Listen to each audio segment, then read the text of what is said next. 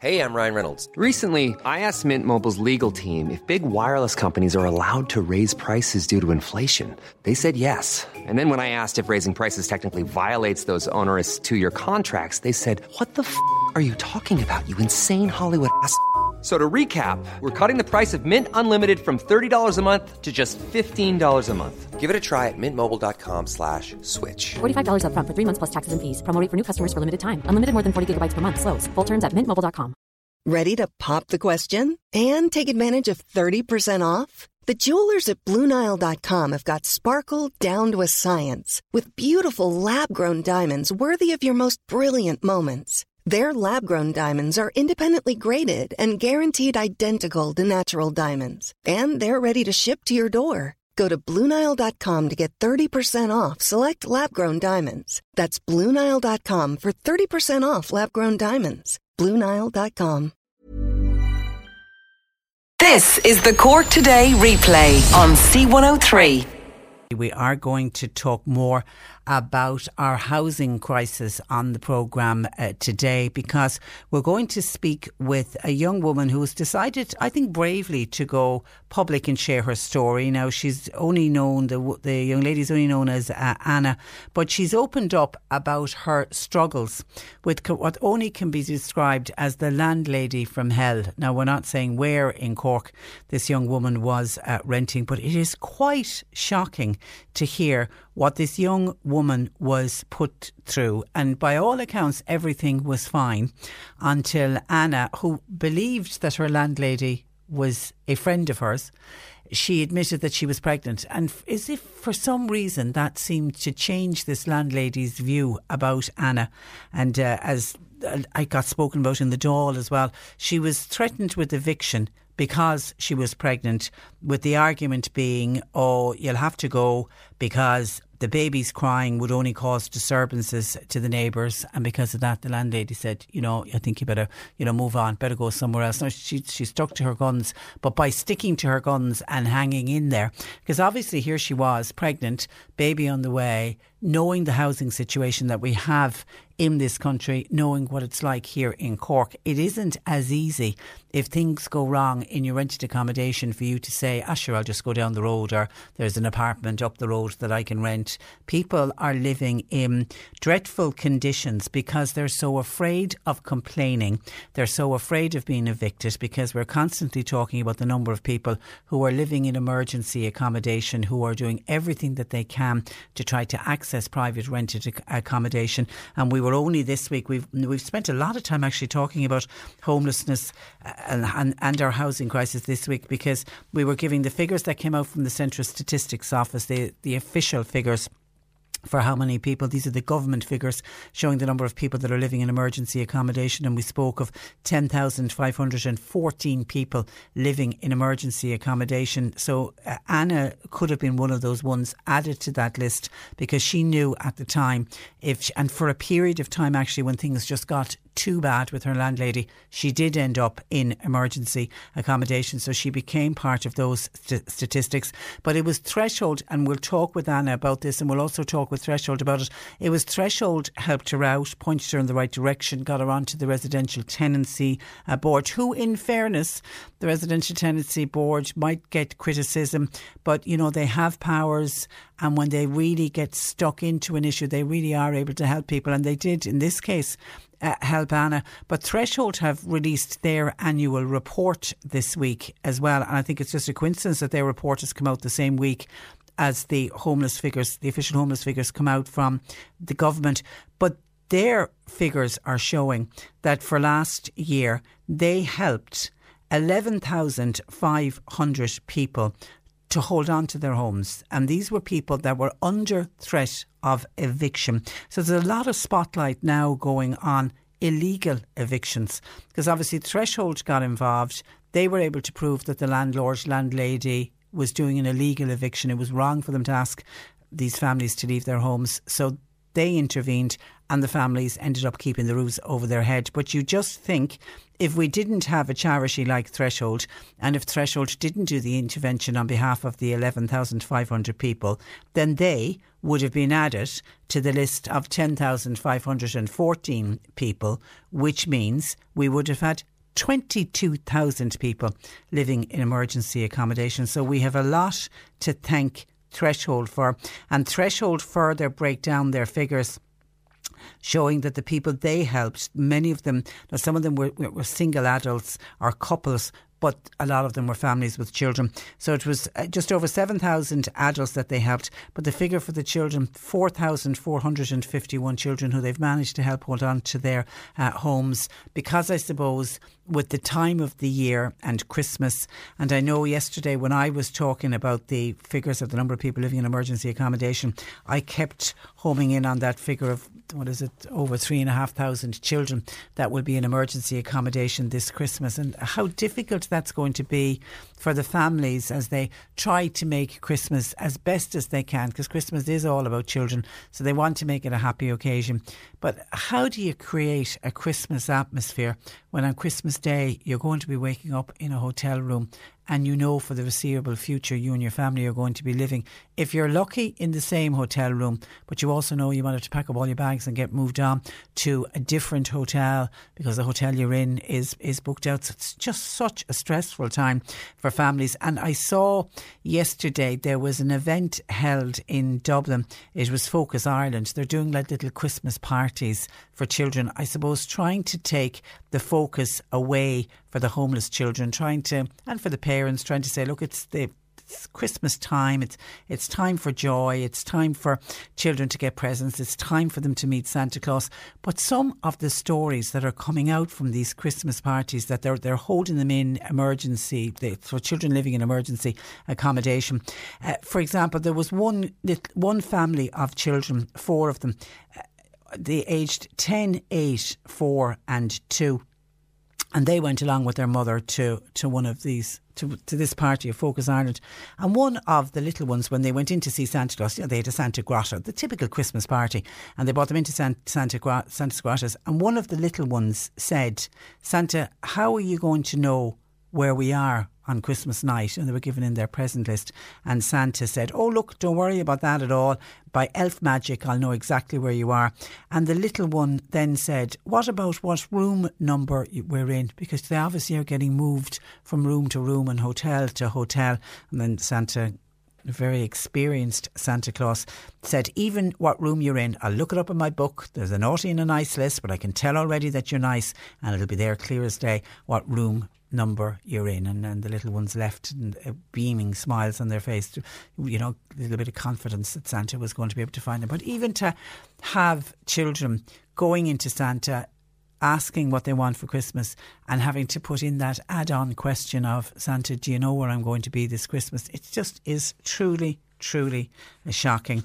And for many of those families as well, it isn't even a case of, look, we'll get over this Christmas and we'll be into a new home in the new year, because they know for many of them they won't. They absolutely won't. And of course, as when we spoke about homelessness yesterday, we were speaking in advance with Evie Nevin joined us, and Karen Doyle was on, the organiser of this protest that's going on today in Dawn Square in Cork from 12 o'clock, protesting at the lack of action by the government in relation to the housing crisis. And I know the government are trying to do the best that they can. There was a glimmer of hope in the first 6 months of this year. The amount of new house builds, they were up by 17%. So they are. It's kind of catch up though, isn't it? We need to have so many more houses. I think we need to triple. There was a stat I saw that we need to triple the houses we're building at the moment. They need to be tripled over this year, and then the next 2 years, over 3 years, in order to make any kind of a dent in the homeless crisis. I think it's about 60,000 houses we need to build in between this year, next year and the year after. And it's just, they're taking time, unfortunately, to build the houses. And then Anne in Blarney was on to us and said, would the government not consider buying all the houses that are currently that are up for sale on daft.ie, any of the ones that are up for sale for under €250,000? Surely it would cost less than the amount of money they're paying out in rent in the HAP scheme. Look at the amount of money they're paying in all of the hotels for the emergency accommodation. Because remember, the hotel rates, anyone who stays in a hotel, hotels don't come cheap. And the government have to pay for all of those hotel rooms where people have been living for months, heading into over a year and over in some cases. So hotel rooms don't come cheap either. So Anna's saying all of that money, could that not be used to start buying up houses that are available for sale? So many homes in villages and towns across our county with absolutely fantastic communities that would welcome these families in that have homes for sale. Anne in Blarney suggests that's what the government should be doing. She also worries about couples who now cannot afford to buy a home and cannot afford to get a mortgage. Why do the government not hire builders and start building their own homes? A little bit like what we did back in the 50s in this country, the 40s and 50s. There was a huge building boom went underway, and of course that got so many people into council and corporation houses. Do we need to go back to the way we used to do it in the good old days?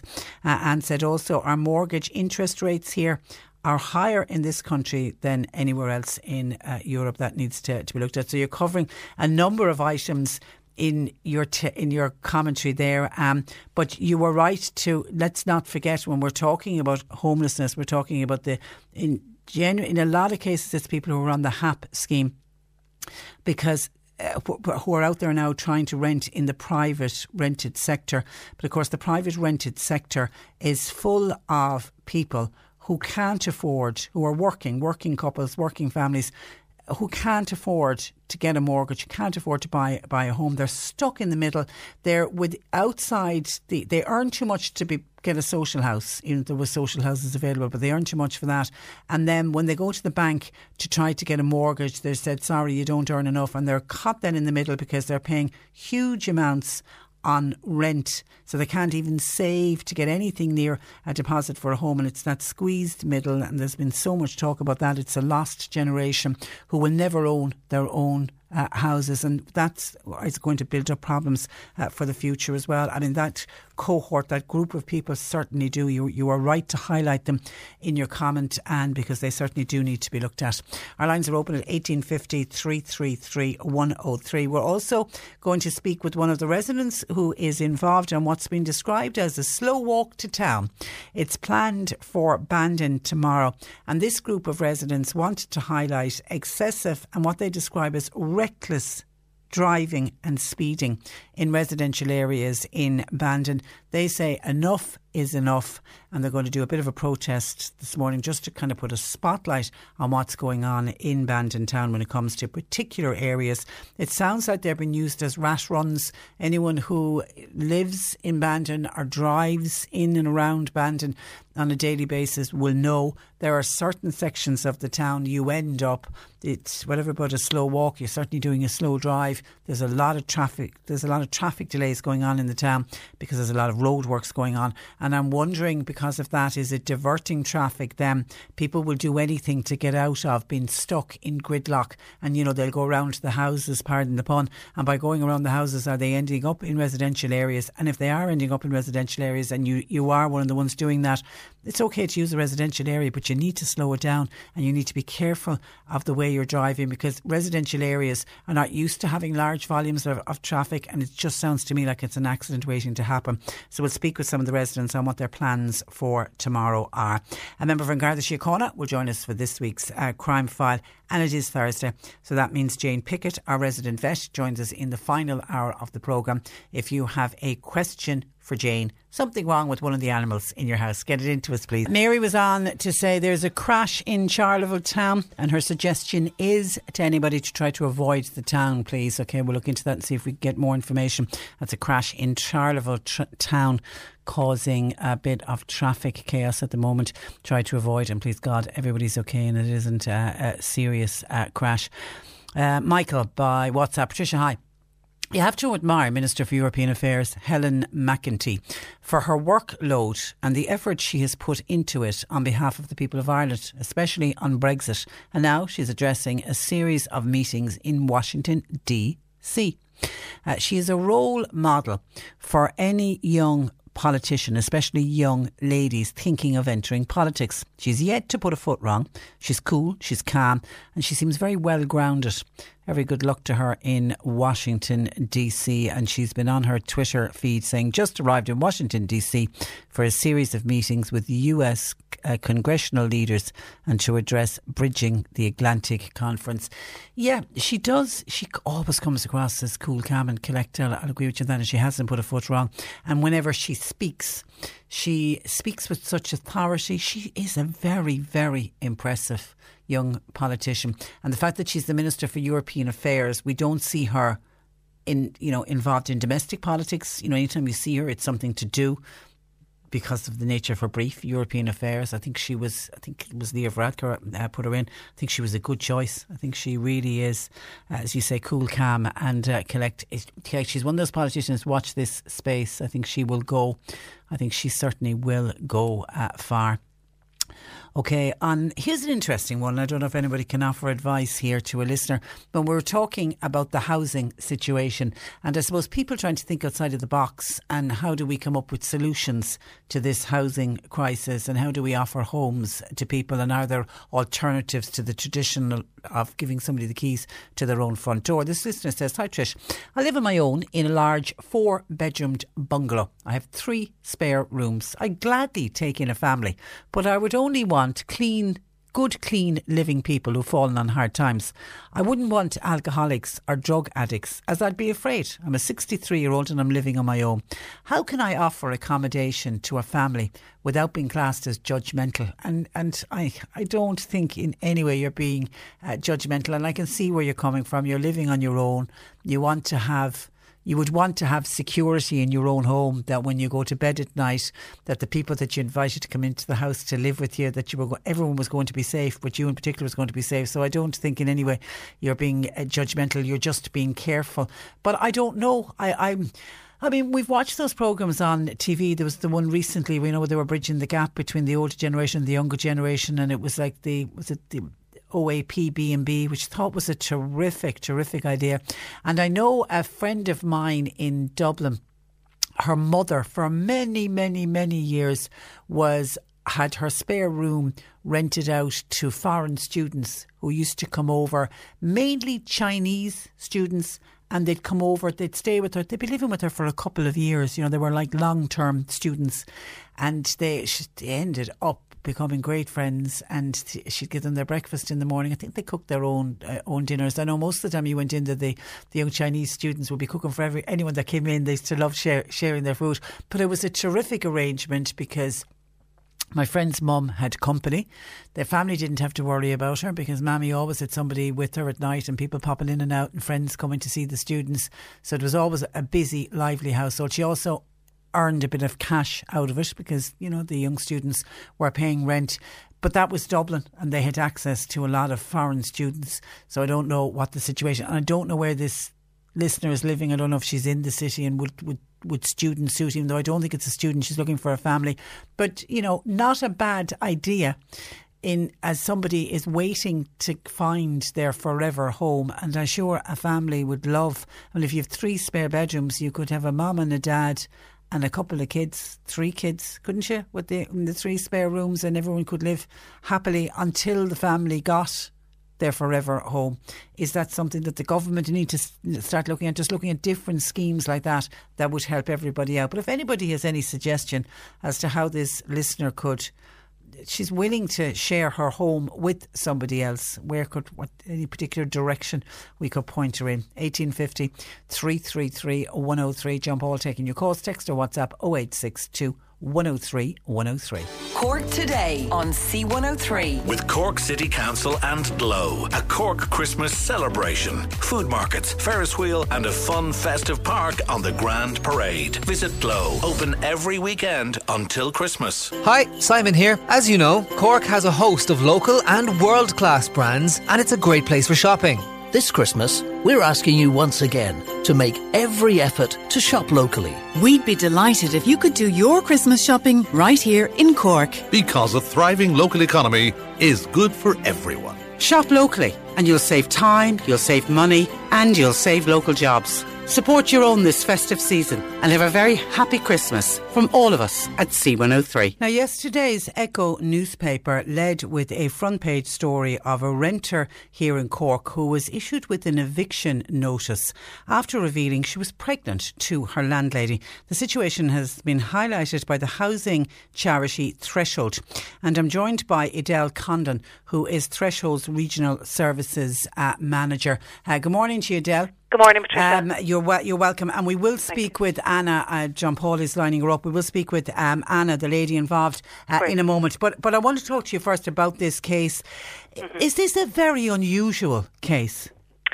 I suppose we had two cases like that this year, Patricia, very similar in that they both were in tenancies and found out that they were pregnant and, were asked to leave. Now, in one of the situations, the person was in what we call a licensee situation, so they were living with the homeowner. So in that case, the lady unfortunately did go into homeless services, but thankfully all the services rallied around her, and she is now in the right place, to be for her, and has the right supports. And in Anna's case was quite traumatic. The team here had to work very hard on that case. There was a lot of paperwork, there was a lot of recording needed in gathering evidence for the Residential Tenancies Board. I suppose in a lot of cases we do mediate and we are very successful and we don't have to go to the RTB, which was great. But unfortunately in this case the landlord just was not listening to us. But it is important to point out you can't be asked to leave a property because you're pregnant. Absolutely not. No. There are very strict rules where a landlord can issue a notice of termination, and we've seen the Act be amended this year, again giving extra security to tenants. So no way can a landlord ask any tenant to vacate their home because they are pregnant. And because the baby might be crying and upset the neighbours. Exactly.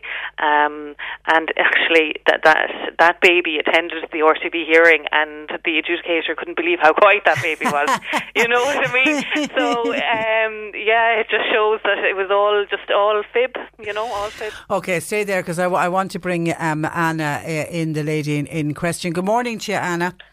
Good morning. You're welcome to the programme. Okay, take us back. You started renting this property and were you friendly enough with the landlady? Did she seem to be okay? I didn't think, I never saw this coming, and we were very friendly. We would chat, and I had no idea that she gonna turn into a devil when I told her that I'm expecting baby. So I didn't even think that something like this is going to happen, and then I will have to go through what I went through while I was pregnant and when I delivered my baby. So how soon after you telling her, guess what, happy news, I'm having a baby, did she change and say, I want you to leave? Well, I explained her, I found out that I'm pregnant when I was 6 weeks. So I told her that, look, I'm going to give a birth and I'm going to start look for a house. Okay. So she was okay with that. And then suddenly next month when I came to pay her the rent, she just said that I have to be gone before the baby is born because the neighbors will be complaining about the baby crying there. I explained her I have no place where to go and I can't look for the place right now because I am pregnant. And you had signed a lease? Sorry? You had signed a lease? Yeah. So how when was the lease due to be up? It was on last year in July. So you had another year or more left on the lease at that time? Oh, yeah. I left. Oh no, actually, sorry, it was in this year, July, not last year, this year. Okay. Okay, yeah, no, that's okay. But all I'm saying is the lease wasn't due up or anything. You had more. She was specifically saying, I want you gone because you're pregnant and the crying baby is going to upset the neighbours. But out of interest, did you speak to any of the neighbours to see had they complained? I did. I was friendly with all the neighbors, and they said that they never complained about my baby because they didn't even heard my baby crying, because my baby wasn't crying at night. He was more cranky at daytime.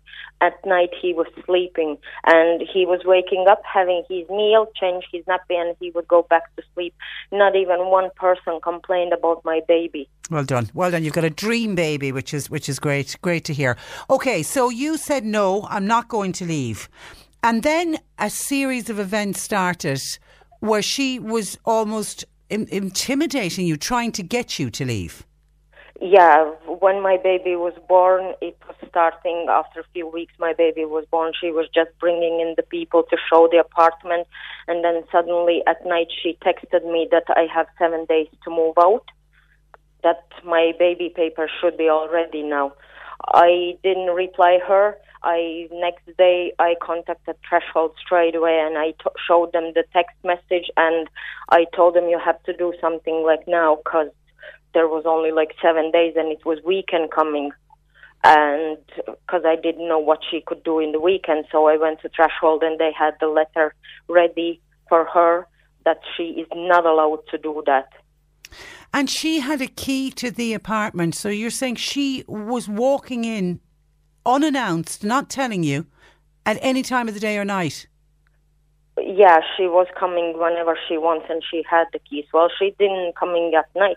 It was when she was breaking in, it was 9 o'clock on evening, she was breaking in and giving me 2 hours to leave the house. So I called the guards. And did the guards come? Yeah, the guards came, so she was jumping on me in front of the guards. The guards were trying to talk to her, and because that day basically she was turning off my electricity, and I had because we had the prepaid power, yeah, and the main switch was downstairs, so I couldn't get out to plug back on the plug to have electricity, because she was basically in the next door apartment doing the things there, and I didn't walk out, so my baby was eating all day cold milk, so he got sick. So, and then basically 9 o'clock she just banged the door out, and but I had closet pulled over the door so she couldn't get in. So God, you were living as if you were living in prison. You were really afraid of this woman. I was, because she was and then the guards came and she was warned that she will be arrested if she won't stop. So after that she said the plumber is coming tomorrow to check because there is a leak. And the plumber came next day, and he couldn't find any leak from my apartment, but she was still forcing him to turn off the water. So I called Threshold again, and thank God Connor was free, and he was talking to the man, and he says, you can't turn off the water because she has a small baby in the house, because she won't turn back on the water. So the man just said, I don't want to be involved in this, so he just went away. Thank God. Walked and away, just to point out, you always paid your rent on time. There was never an issue that you missed a rent payment. No, I had the rent book and everything, so the rent was paid up to date. And you weren't having wild parties at night where neighbours were up? I didn't have not even one party. I never made parties in not one house where I was living. I would just had friend over for a cup of tea or a cup of coffee, that's all. I never make parties. And obviously, Anna, I can hear by your accent, where are you originally from? Could I just hide that? That's Europe. okay. Okay, you're from Europe. Okay, but the reason I ask it is, I'm assuming you don't have family members here. No. Because, I was just thinking, if this was happening to my daughter or to my niece, I would be able to say, come home, forget about it. You don't need to be anywhere near that woman. But because you're here and you don't have family to go to, you have nowhere really to go with your baby. No, I didn't, and I couldn't leave the house as well, because the Threshold explained me if I will leave the house, the council won't help me, because I gave up my property. Oh, of course. So they told me, if I would have the option to leave, I would leave. I wouldn't live in that nightmare, but I didn't have choice.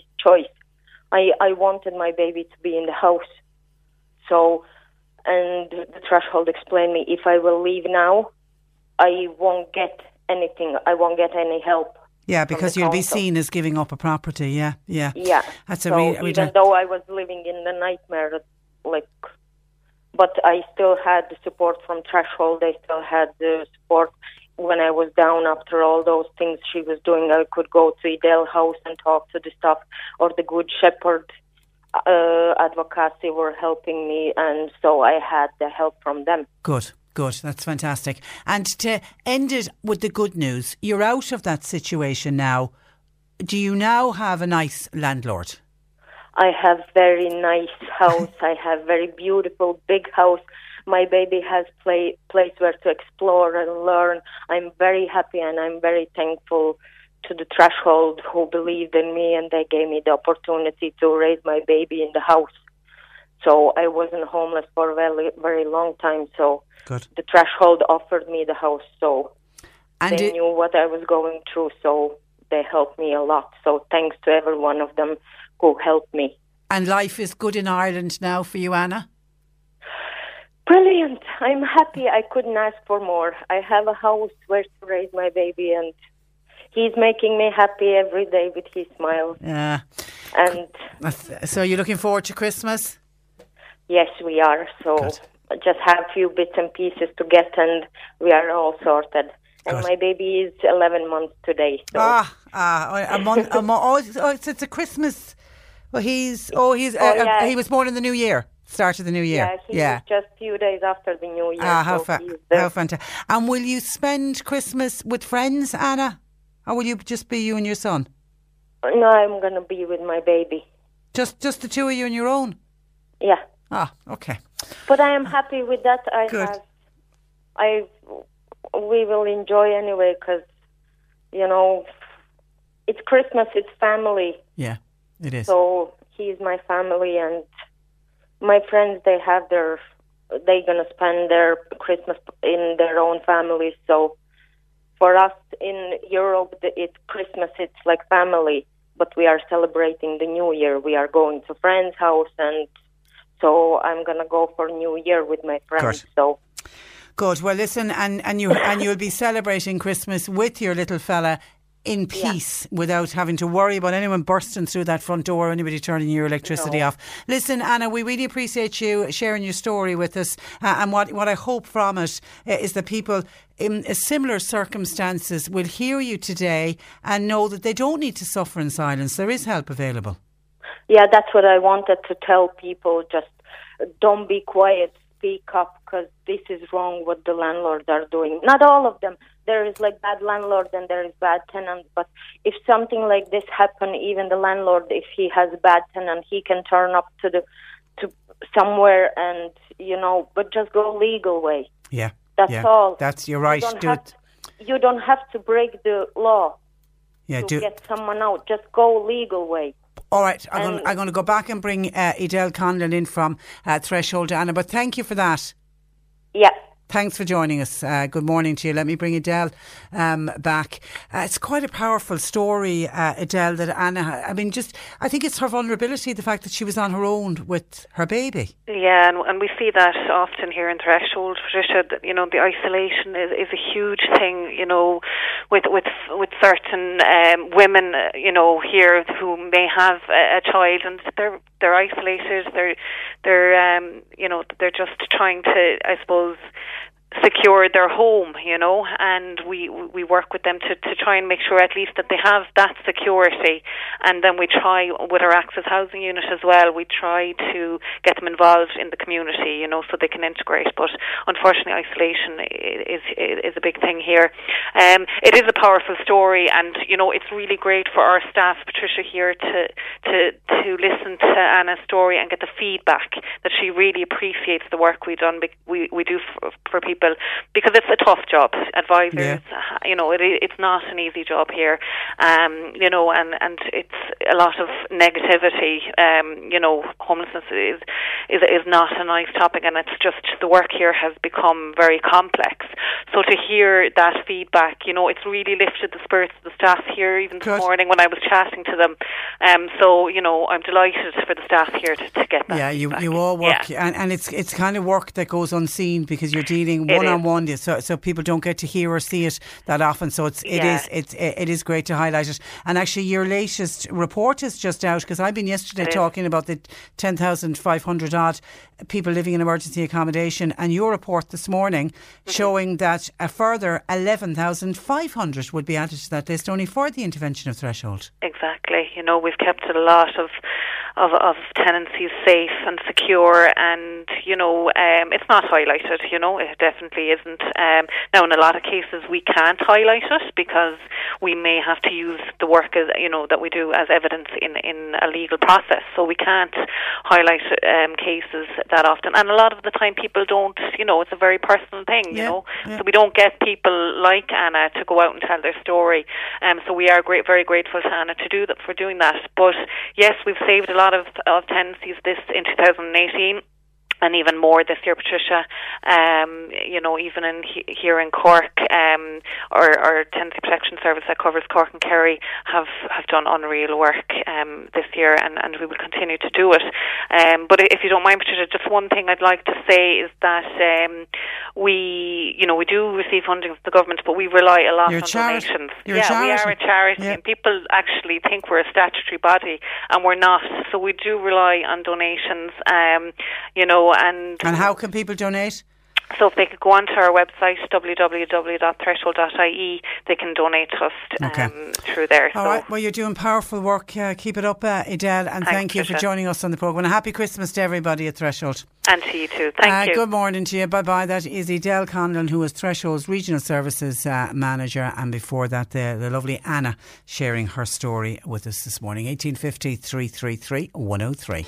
Cork Today on C103. With Cork City Council and Glow, a Cork Christmas celebration. Get into the family festive spirit with a visit to Glow on the Grand Parade. Open every weekend until Christmas. Attention Cork businesses. Attention Cork businesses. It's time to bring on the festive feeling. C103 is looking for the best decorated shop window. Show us your Christmas window display. Send a picture to glow@c103.ie and be in with a chance to win an advertising campaign from C103 and Cork's 96 FM worth €2,000. €2,000. We'll get the public to pick their favourite. Dress your window to win with Cork City Council and Glow. A Cork Christmas celebration on the Grand Parade with C103. In the next hour, we'll talk about this slow walk that's planned for Bandon tomorrow. It's to highlight excessive speed in residential areas, and I can already see calls coming in from all across the city and county from people saying we should be doing that in our area too. People really need to start slowing down when they're driving in residential areas. So we'll look at that and more in the next hour. Cork Today on C103. With Cork City Council and Glow, a Cork Christmas celebration. Festive food and fun, the Ferris wheel and so much more on the Grand Parade. Visit Glow, open every weekend until Christmas. Nick Richards plays Cork's greatest hits for your workday on C103. I've got songs from Simply Red, Madonna and Bob Marley. Santa, I got a new puppy. Have you? And this week Santa's here chatting to Cork kids. I can help you win a €500 shopping voucher. And I've got your tickets to see Jack and the Beanstalk. Playing Cork's greatest hits while you work. Nick Richards. Weekdays from 1. C103. You're listening to Cork Today on replay. Phone and text lines are currently closed. We were hearing in the last hour of delays in Charleville Town due to a collision on the main street in Charleville, and in particular we were hearing about delays approaching from the Limerick side of Charleville. If there's anybody in the Charleville area wants to update us on that and let us know if the traffic is free flowing again, we would love to hear from you. Please, if you can help us out on that one. And thank you to a number of people ringing in, reacting and texting in, reacting to Anna telling her story about the landlady from hell and what an awful situation to find herself in. And I think, what got to me was the fact that, she's an Eastern European lady over here on her own, doesn't have the support of family. It just seems to have made her all the more vulnerable than ever. And in a situation like that, terrified of the landlady, but then staying with the situation, because the bigger fear was that she would end up on the street or end up in homeless accommodation along with her little son. It's her little baby. Very, very difficult. But thankfully everything's worked out fine, and she's got by all accounts now, a gorgeous landlord this time round who knows everything. She's shared the story of what has happened to her, and her new landlord is assuring her it's over and that she's got this property for as long as she wants it and that everything's okay and she'll be okay. And hopefully she'll have a happy and a peaceful Christmas this year. Now, just on that whole issue of housing, Patricia says, a WhatsApper, there are many elderly people. This is reacting to the listener who had suggested to us. Let me just remind you of the listener who had contacted us when she heard me talk about the number of homeless families. This was a lady who is living on her own. She's 63. She has large 4-bedroomed bungalow, and she's 3 of the spare rooms free. She sleeps in one, the other 3 are free. And she said she'd love for a family to move in, but she said they'd want to be clean living people who have fallen on hard times. She doesn't want to be judgmental, but obviously she's going to be sharing her home with somebody else, and she was wondering where could she go? How could she offer accommodation to a family who's in need at the moment? So that's prompted the listener to say, Patricia, there are many elderly people living in large homes just like the one your listener described. Maybe the government could offer some kind of grants where a homeowner would be able to convert part of the house into a separate flat or apartment within the house that could be available to rent out to homeless families instead of housing them in costly hotels. It would also help to alleviate the housing shortage. Yes, so adapt the large house to make it into 2 dwellings rather than 1. So rather than it being a house share, this listener would be suggesting that it would be converted in such a way so that there'd be 2 front doors kind of thing. Each family, the original person who owns the house would continue to have their front door, and the others who moved in would have a separate entrance themselves. Is that something that the government could look at? I suppose what people are trying to say is, do they need to now start thinking outside the box? Because they're trying to build as many houses as they can, but they're just not building them fast enough. That certainly seems to be the problem. Thank you for your WhatsApp to 086 103 103. And remember, somebody suggested that the government should be looking on daft.ie or any of the websites that have property for sale, and they should buy up all of the houses that are under, I think 250,000 was the figure that was used.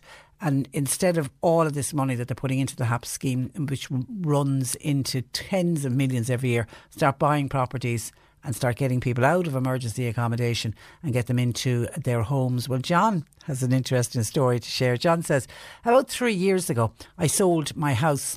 It was in a housing estate. I told the auctioneer to get on to the council to see did they want to buy it. He did. And the council came back and said, sorry, the budget for that year was gone. So the house was sold privately. Then he said, John says, a few weeks after that, after John had sold it and it was all done and dusted and finished and new owners moved in, etc., he said a council guy came up to John and said, you should have told us about that house for sale. We'd have bought it from you. Says John scratching his head. He thought it would have been ideal for the council. So do I take it from that one end of the council doesn't know what the other end of the council is doing, that the council guy who you spoke with didn't know that you'd already offered it, and that somebody in the budgeting section, maybe he didn't know that the budget was all gone? But yeah, there are certainly other solutions and other ways of buying houses that could get people out of the situation they're in at the moment, and particularly get them out of hotel rooms and get them into proper homes. Now, on something we're going to be covering this hour, and this is this slow walk that I mentioned. We'll find out more about it. It's to do with an area in Bandon, residential area, where people living there are saying that people are driving recklessly and they're speeding, and that something needs to be done about it. So they're going to highlight it tomorrow by having this protest tomorrow morning, and they're doing a slow walk is what they're going to do. The idea being, we're going to walk slowly in the hope that we'll get the message out to people. Would you please slow down? A listener says, Patricia, I have to say, as a person who enjoys walking and as an individual who drives, I've seen pedestrians also acting very recklessly. It's not just drivers. People walking out in front of cars, for example. People walking behind reversing cars. Yeah, or the other one, people walking and not having proper high-vis vests on them, or walking on the wrong side of the road. You know, not walking. What is it you walk? You walk towards the oncoming traffic, but you need to have high-vis vests, so you need to have some kind of torches with you. There are people taking a lot of risks. You're right on that. Anyway, when I mentioned it in the last hour, we got a string of calls in from people, including Siobhan in Ballincollig, who says, best of luck to all those in Bandon who are organising that slow walk tomorrow. I'm sure that many other towns will actually support them. They might even decide to do similar protests. We have problems here in housing estates in Ballincollig, where I live, with people using them as shortcuts. And when they decide to use them as shortcuts, for whatever reason, they decide then to speed through the housing estates. See, that's what I can't understand. If you're going to go through a residential area and you're using it as a shortcut, or you're using it to avoid roadworks or whatever it is, would you at least have respect for the people living in those housing estates and drive slowly? And bear in mind, it's a residential area. You don't know when a child or something, a football is going to come out from behind a car, or a dog or a cat. I mean, the fact that it's a residential area, you just don't know what's going to come out behind a car. And if you're driving too fast, that really, in some cases, there are accidents waiting to happen. And Anne in Mallow was on to us, and I thought we'd get a call from this area in Mallow when I mentioned people driving through residential areas. She said we might do a similar slow walk in Canonshean Place in Mallow, with people using our estate for shortcuts, particularly at school drop-off and pick-up times. And those that are doing it are driving too fast in a housing estate, that was never built for that level of traffic. And Anne is right. It was never designed for the volume of traffic that's going through it at the moment, and it is only around school times. They've got 2 schools in the area. I tell you how narrow it is when people have got their cars parked. People who live in the area will have their cars parked. You can only take one. Cars have to pull in to let the other cars pass. It's that narrow. That road was never designed.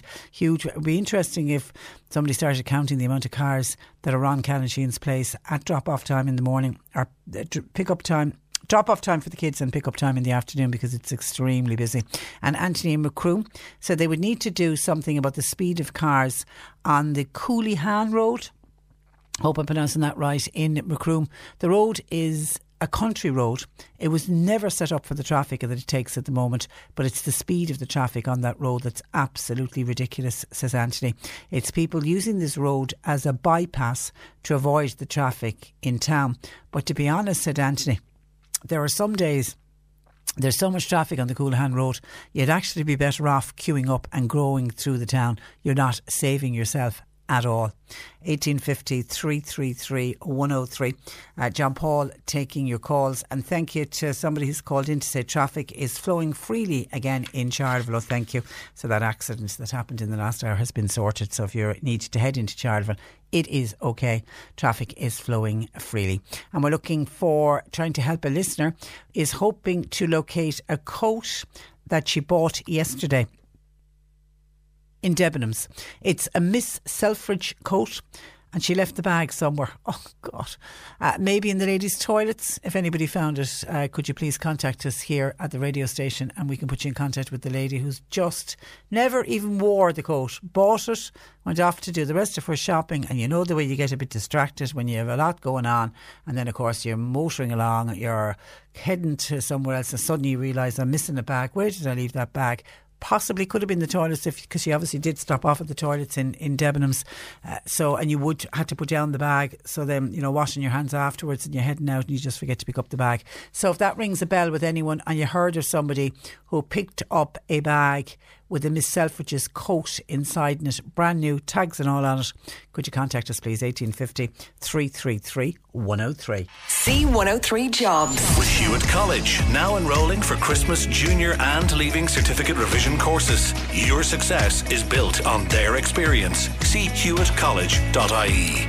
Delforno Tiles and Timber. They're hiring for an experienced showroom salesperson. It's for their store in Cork. A nanny or a childminder is required 2 to 3 days per week. It's for 2 children in the Kanturk area. While a North Cork agri-fabricating business wishing to recruit a temporary welder stroke fabricator, and a dairy farmer worker is wanted for the Mid-Cork area for general duties, which will include milking, calf rearing and machinery. You'll find all the details and more job opportunities by going online now. Just go to c103.ie/jobs for more. This is C103. Cork Today on C103. With Cork City Council and Glow, a Cork Christmas celebration. Food markets, Ferris wheel and a fun festive park on the Grand Parade. Visit Glow, open every weekend until Christmas. Hi, Simon here. As you know, Cork has a host of local and world-class brands, and it's a great place for shopping. This Christmas, we're asking you once again to make every effort to shop locally. We'd be delighted if you could do your Christmas shopping right here in Cork. Because a thriving local economy is good for everyone. Shop locally and you'll save time, you'll save money and you'll save local jobs. Support your own this festive season and have a very happy Christmas from all of us at C103. This is the Cork Today replay on C103.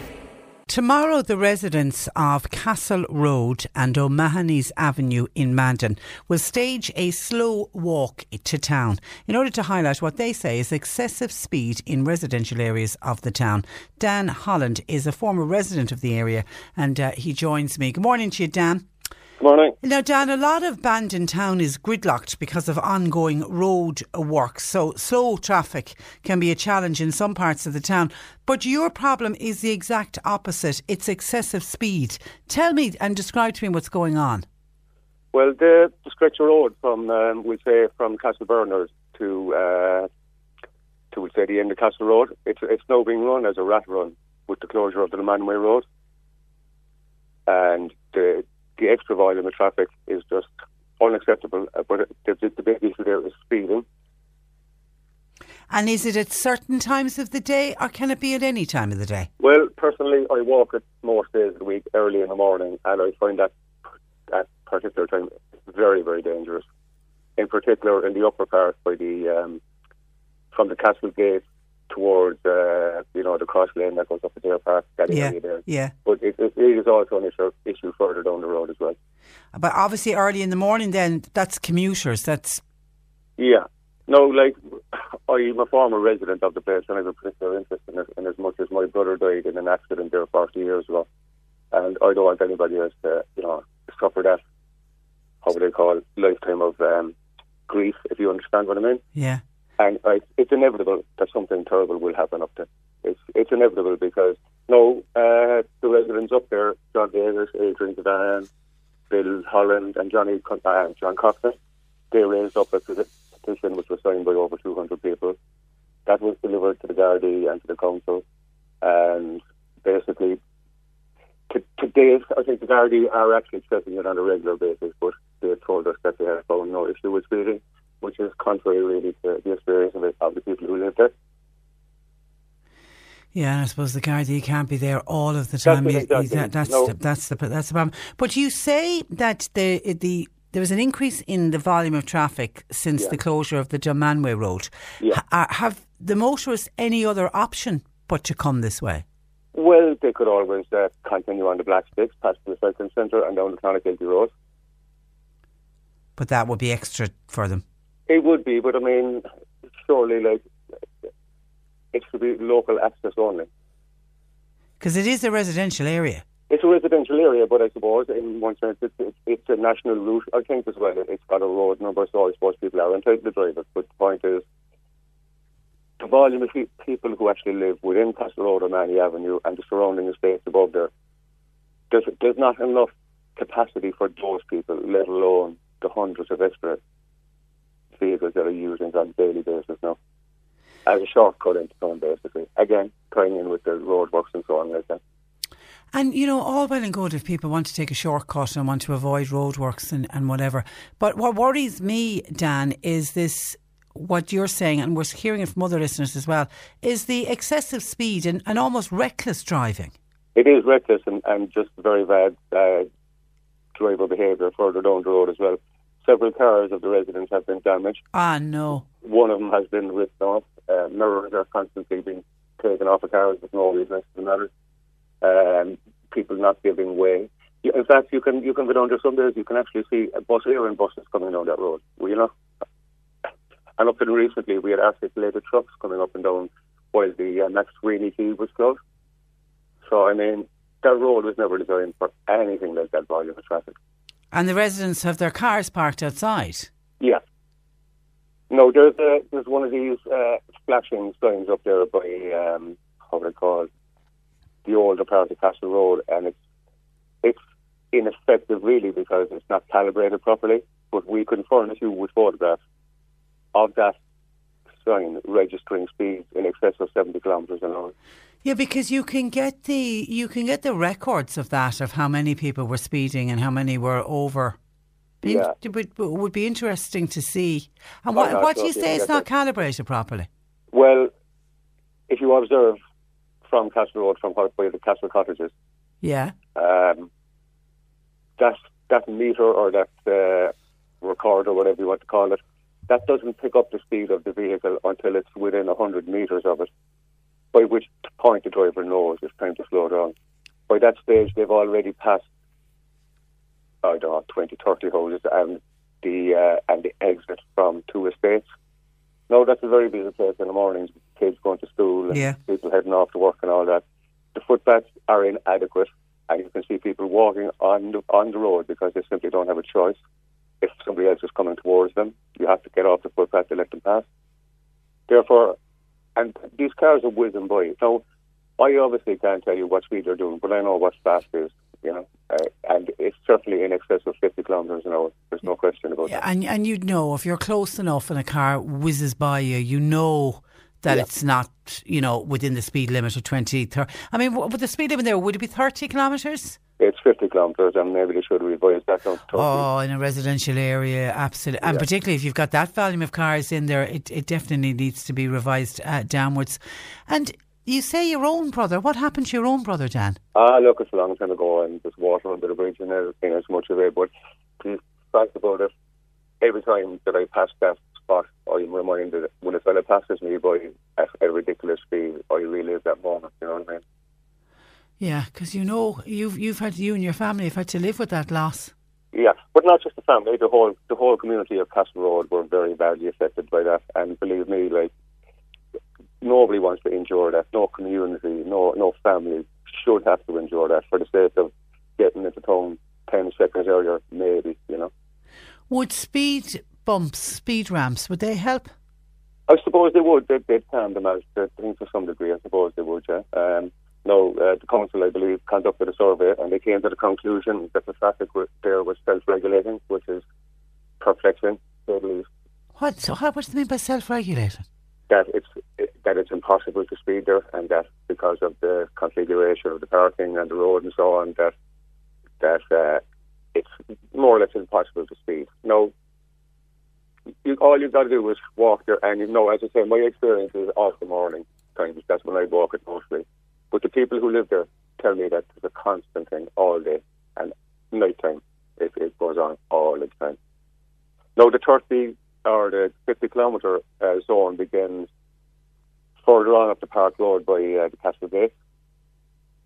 But they're coming at you there at 50 and 60 miles an hour, and that's not an exaggeration. I mean, I'll have a close call there at least 3 or 4 times a week.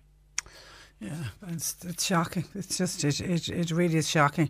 As you say, the Gardaí say that they're trying to do the best that they can do, but they can't unless they have a Garda permanently stationed there, which isn't going to happen. Tell me about tomorrow's slow walk. No, basically, we're not calling it a protest as such. It's an exercise to highlight and raise awareness of the danger of speeding within the residential area. Your colleague there, John Green, he informed us that there's similar problems on the north side of town, and on the disbanding page recently there was several reports of similar conduct in various other residential areas. So we just hope to raise awareness of it. We will in no way impede the progress of the traffic into town. We'll walk on the paving in as much as we can. Where they exist, we'll walk on the paving, so we won't be breaking the law in any fashion whatsoever. And we just to highlight. It's just, draw attention to it. Draw attention to it. And you've been on to the council and all of that, and the council of... Yeah, as I say, we had the petition, over 200 signatures. Each person that signed it had a horror story to tell. Wow, that's a lot of signatures. Yeah. That's a lot of signatures. Okay, so tomorrow morning, 8:30. Well, we're meeting at 8 and we'll progress then at around 8:30 towards Which town. will be a busy time because it's around that commuter time, so there'll be a lot of the cars will certainly see you.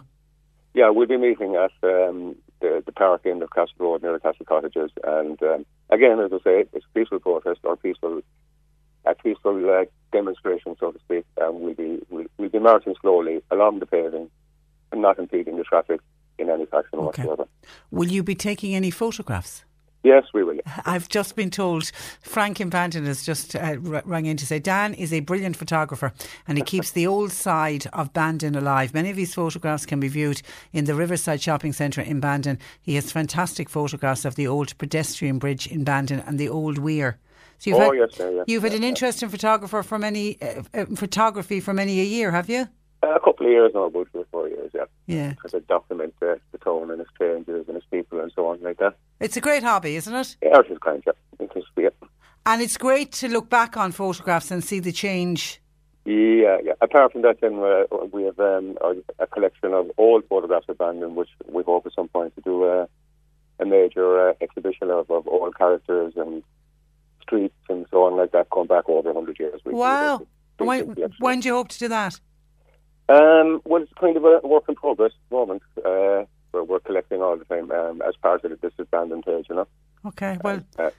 at some point in the future. And people love that. People love nostalgia, whatever it is. People love to look back and even, especially the old photographs, and then you can think about, what the street looks like now and what it looked like once upon a time. It's fantastic. It's fantastic. Exactly. All right, listen, good luck with your slow walk tomorrow. As you say, it's not a protest, it's not a march, it's a slow walk. Good luck. And well done for drawing attention to this. Hopefully, even if nothing else, the drivers that pass you tomorrow, it might make them a little bit more aware. Slow it down, folks. Slow it down. Exactly. All right. Thanks a million, Dan. No worries. Thank you. Thanks for that. Bye-bye. Don Holland joining us from Bandon with a message, I think, to everybody. Just take it easy when you're going to residential areas. Be aware of people living in those areas. And no, we don't want any more tragedies. And certainly coming up to Christmas, we don't want any tragedies. Slow it down and stop the reckless driving. 1850 333 103. John Paul taking your calls. You can text or WhatsApp 0862 103 103. Cork Today on C103. With Cork City Council and Glow, a Cork Christmas celebration. Get into the family festive spirit with a visit to Glow on the Grand Parade. Open every weekend until Christmas. It's time for this week's Garda File. We are going to Castletownbere Garda Station, where I'm joined by Garda Martin Hegarty. Good morning to you, Martin. Good morning. And you're welcome. Now, we're going to be talking about the roads policing Christmas campaign in a moment. But firstly, I want to look at some crimes and incidents that have occurred in the area, starting with an incident on the Castle Road in Bandon on the 1st of December. Yes, there's an incident under investigation, Patricia, in Bandon Garda Station there. It occurred between 12 midnight and 5 a.m. on Sunday morning. My colleagues in Bandon are looking for assistance with this from the point of view that they're looking for anybody that would have been in the area between those hours that may have noticed anything unusual, vehicles or otherwise. But we'd also be interested in hearing from anybody that may have passed the area and had dash cams in their vehicles, may have recorded any unusual happenings or any persons loitering about the place there. So it was a serious enough incident. As I say, it's under investigation by my colleagues there in Bandon. Anyone that was in the area that may have noticed anything unusual or suspicious, they'd be very grateful for a call, and they can be contacted at 023 885 2240. Okay, and in your own neck of the woods there was a burglary in Castletownbere. Yes, Patricia, last Monday there was on the 2nd of the 12th between 9 a.m. and 3 p.m. Premises was entered in Knockin Row, Castletownbere. Now, a number of items were taken during the course of the burglary there. What's specific to this is that the house is located kind of just off the main kind of back road of the town, as they call it, which would be quite close to Scull and Cree Roan Aoife. And what because of the timing of the event, we're specifically interested maybe in hearing from parents that would have been maybe dropping their kids to school at 9 a.m. and are again collecting them at 2 o'clock or 3 o'clock in the afternoon. May have noticed the vehicles going up as kind of a road adjacent to the school, which is not a road that would be used to a great degree by traffic. Yeah, you wouldn't see a lot of traffic on that road. Yes. So, we would be very grateful if anyone that was in that area last Monday between 9 a.m. and 3 p.m.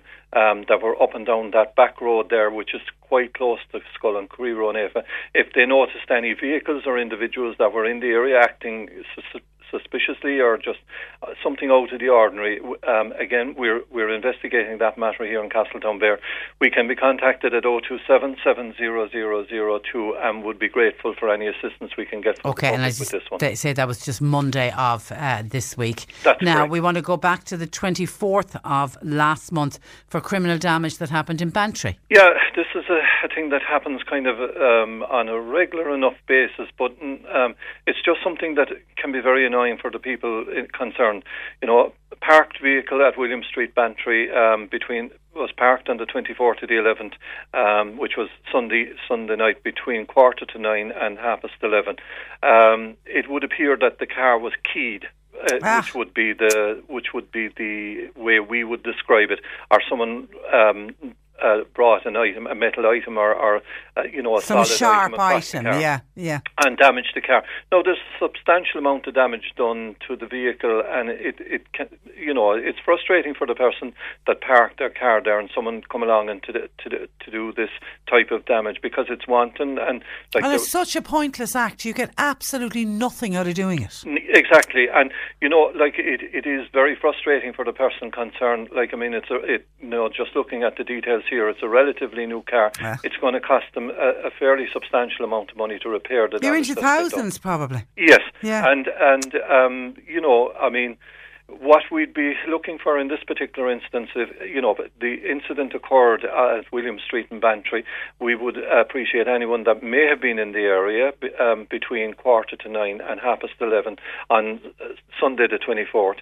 Maybe if they noticed anything, or a person falling up against the car, bumping up against cars, or damaging a car in any way, we would appreciate if they contact my colleagues in Bantry there at 027 20860. With any assistance they may be in a position to give. Okay, there was a burglary in Innishannon you're looking for help with. Again, this particular burglary in Innishannon occurred between Tuesday the 26th to the 11th and Monday the 2nd to the 12th. Occupants of the house were away for a number of days. When they came back, they found that their house had been broken into, and a substantial amount of property and cash taken from the house. Now, again, what we're looking for with this is the incident occurred in the Silverstone, Drumkeen area of Innishannon, Patricia, and we would like to hear from anyone that may have been in the area, noticed something unusual, a vehicle, an individual. If there was anybody in that area that have picked up anything on, say, dash cam or anything like that, we would like to hear from them. My colleagues in Bandon are investigating that matter and would appreciate any help they can get at 023 885 2240. And an assault in Bandon that happened on the 1st. Again, last Sunday evening, between around the 11:15 mark in the evening, Patricia, and we're talking in terms of Oliver Plunkett Street in Bandon. Gentleman was assaulted outside the premises there. Now, again, Sunday evening, there's always people who would be about at 11:15. 11:15 going on, say 11 o'clock. Anybody that was in the Oliver Plunkett area last Sunday evening, we would appreciate if they noticed anything unusual, or if they noticed any fracas going on, and they're in a position to assist with our inquiries. My colleagues in Bandon are dealing with that particular matter as well too. Again, what we're looking for there is if there was maybe vehicles passing up and down that may have dash cams, if there was persons that would have seen anything untowards, like someone being assaulted is not something that happens quietly in a corner or whatever. This is out in the public street and would be fairly visible to anyone that was in the area. There would have been a bit of a bit of noise and there'd have been a bit of altercation going on there. So we would appreciate, as I say, anybody in that area that noticed anything untoward to contact us in Bandon at 023 885 2240. Okay, now it is that time of year for renewal of firearm licences. It's important that your licence is up to date. Yes, Patricia, it's just something that we need to highlight again. The firearms renewals in the past, they used to all be renewed in and around the July, August, whereas now they're renewed on an ongoing basis over the period of the 12 months. Oh, okay, so that's, everyone has a different renewal date. Everyone has a different renewal. But at the moment, most of the renewal notices are sent out 3 months in advance to the licence holders. And a significant number are not being submitted back to the Garda stations for renewal prior to the expiry date on the firearms certificates. Now, we just remind people that if they don't get their licences renewed and they expire, they are in possession of an unlicensed firearm, and that is a criminal offence under the Firearms Act. So what we're asking people here is if they receive their notice in the post, don't put it up on the window and forget about it. Get it into the Garda station and it will be processed and your licence will be in order. And can you, as you say, that they're sent 3 months in advance, and like that, people put it on the long finger and then it goes out of their mind. Can they do it immediately when they get it, even though it's not for another 3 months? Yes, they can, and that's the one thing that we'd be asking people to do, because I know myself, Patricia, people will put something away. Yeah, you forget it. It'll be on the window. And especially 3 months, Martin, you just forget about it. Yes, and the next thing, there's 4 months or 5 months goes by, and they'll end up then getting a phone call from ourselves to say, look, your licence is out of date. Or alternately, we'll be coming out, knocking on the door and asking to take the gun away because it's an unlicensed firearm. Wow. And it is a serious offence under the Firearms Act to be in possession of it without a firearms certificate. Okay, so get working on that. Now, we're at Christmas just around the corner. Actually, is it 3 weeks today? Is St. Stephen's Day? It is. It'll all be over by the shouting. Yes. The campaign over Christmas. Yes, it's just to mention it's an ongoing thing, I suppose, with ourselves in the Garda Síochána.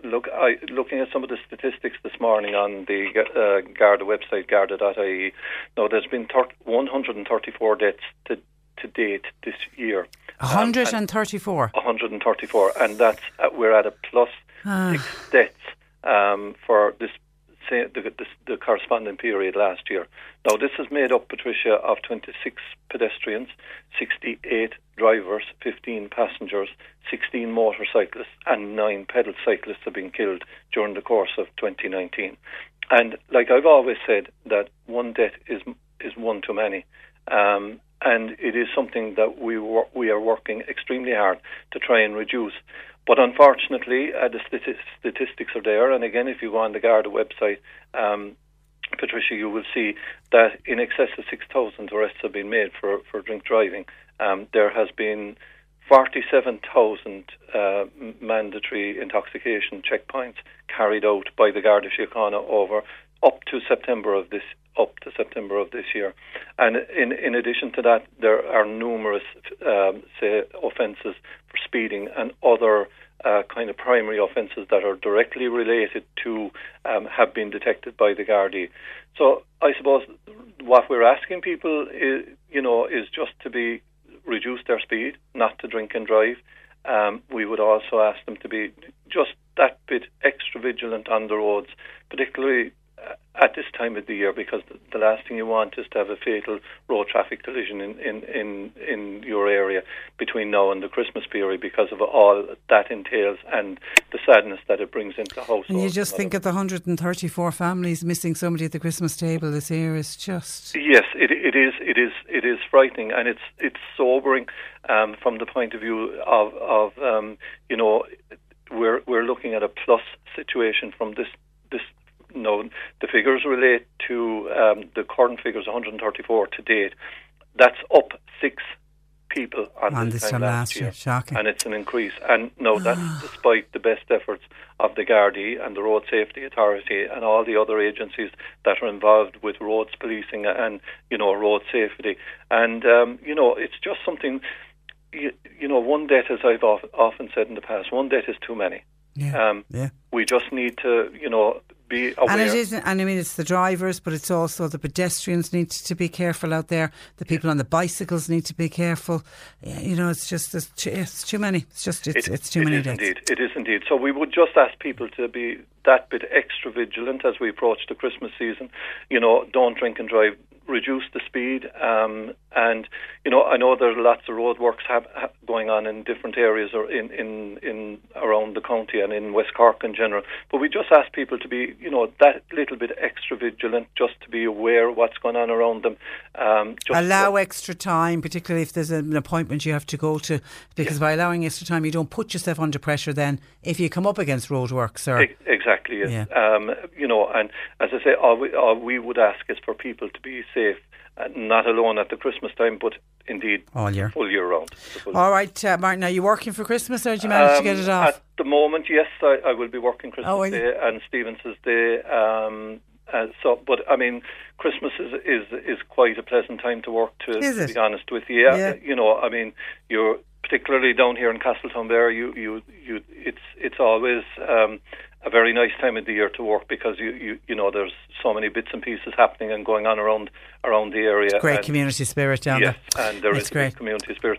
So again, like on our own behalf here in Castletownbere, we want to thank the people in the area for their continuing cooperation with us and their assistance to us. Take the opportunity, because I won't be presenting the Garda file on this side of Christmas again, just to wish yourselves and indeed all your listeners, Patricia, a very happy Christmas and a safe Christmas. Many happy returns, Martin. Thank you for that, and we'll talk again in the new year. Look after yourself. Thanks for that. Thank you, Patricia. Bye-bye. That is Garda Martin Hegarty joining us from Castletownbere. This is the Cork Today replay on C103. We also are going to hear from farmers who are blockading one of the country's biggest retail distribution centres. It's the Aldi centre up the country, and this is over beef prices. We'll discuss that in the next hour.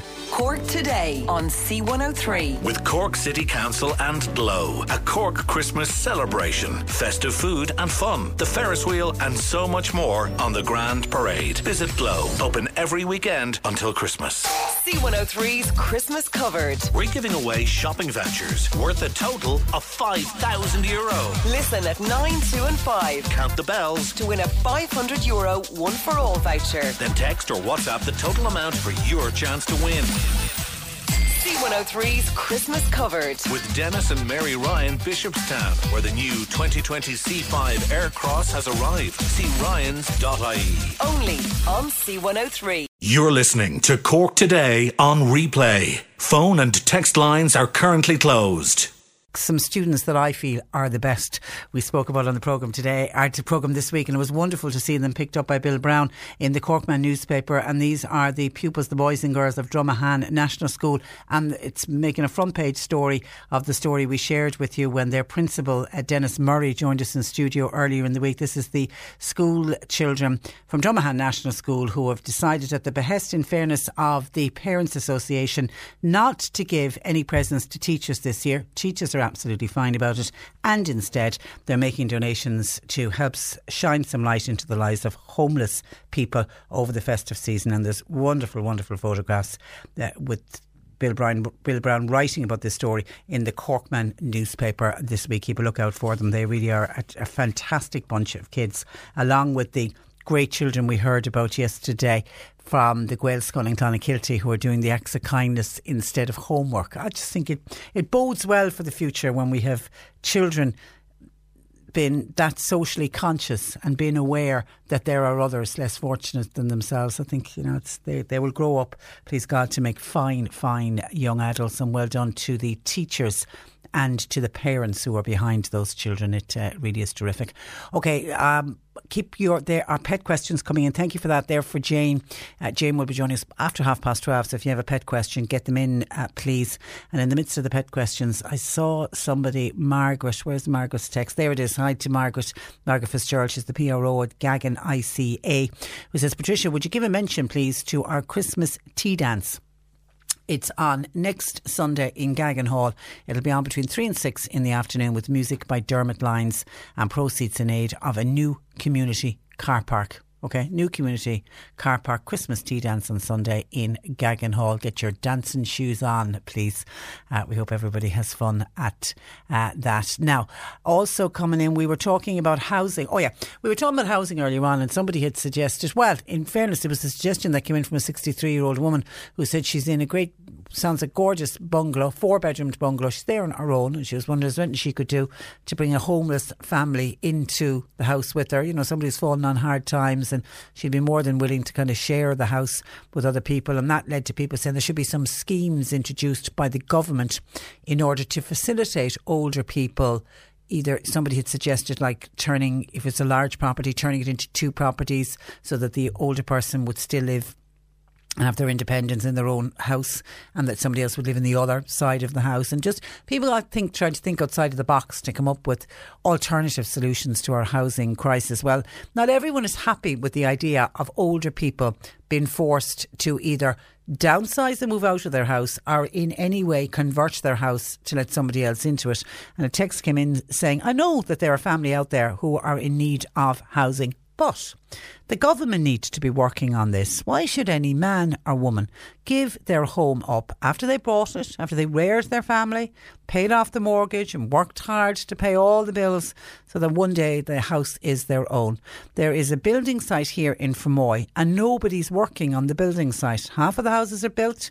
The houses that were built, the council won't be able to put families in there as it would be a health and safety issue. So those houses will not be allocated until all houses are finished. Now, I know John Paul is going to look into that. That's the housing estate that we spoke about a couple of weeks ago on the programme, when we were getting calls and texts in on a Friday to say that the building site was going into lockdown and staff were being let go, and there was an issue going on, and we got on Councillor Noel McCarthy, in fairness to him, was looked into it for us. And it seemed, because some people were blaming the council, and it's nothing to do with the council, even though it's the council housing list will house the people that are on the list are waiting to get into those houses, desperately waiting to get into those houses, and they had hoped to hand out a bunch of them before Christmas. It's certainly not looking like that at the moment.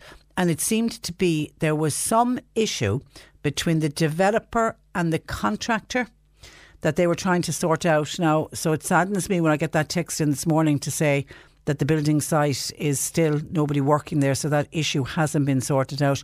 John Paul is going to get back on to Noel McCarthy and we'll see if we can get an update. And is anybody mediating? Is anybody working? Getting the developer and the contractor to sit down together and sort out whatever the problem is, because those houses need to be finished.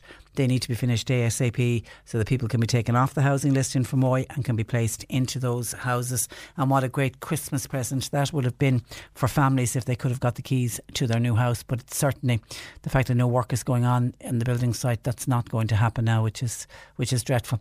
1850 333 103. And to people who were struggling to pay their TV licence, a listener has a suggestion. Morning, Patricia. I pay my TV licence by direct debit monthly, which actually was something I didn't realise you could do. It's very easy to set up if you go into tvlicence.ie, and it continues on until you stop the direct debit, and it costs me about €14 per month for people who like to divide up their bills. I didn't realise you could do that with the TV licence, but don't forget, with the TV licence you can also pop into your local post office and you can buy your stamps every week. You could be buying, you're saying €14 a month, you could buy €14 worth of stamps, divvy it up by four every week and pay for it that way. And by doing that, by going in and actually buying us, are they €1? Are they? I'm open to correction. I think do they go to €5? They used to be €1 once upon a time, and you put them into your little book. I think they're €5 a stamp now. But anyway, you can still buy. My point is, you can still buy TV licence saving stamps at the post office. We're always encouraging people to use their local post office to try to move away from the direct debits, even though that direct debit, it works for a lot of people and it's handy for a lot of people, and you don't have the bills coming in and all of that. But if it is possible for you to physically go into your post office, it's all of those transactions that will keep our post offices open. Because remember, all of those post offices, particularly the smaller ones, they get paid per unit, per the amount of different transactions that go on. So every single transaction you do is important. I mean, at this time of the year, I've been in the post office a couple of times with posting parcels and stuff. They're very busy, and it's great to see them so busy at this time of the year. But then, of course, you head into the new year, it'll get slack and there'll be nobody in there. But there's something you could do. You could be going in there, getting your TV licence savings stamp and buy it at your local post office. Thank you, but I didn't realise you could do a direct debit, but a listener says you can. 1850 333 103. Keep those questions coming in, please, for Jane, our vet. I can see them coming in. Keep them coming, please, because she'll be joining us after 12:30 today. And I just want to quickly give a mention, because I promised that I'd do the update on this. We were talking about bingo and bingo being under threat, and there was talks that all the bingo halls around the country were going to close because of a piece of legislation that was going before the Dáil yesterday. Well, I can tell you that organisers of large bingo competitions will be allowed to pay out up to 3/4 of their takings in prize money. This is where the big argument was. The government had wanted to impose a prize money cap of 50%.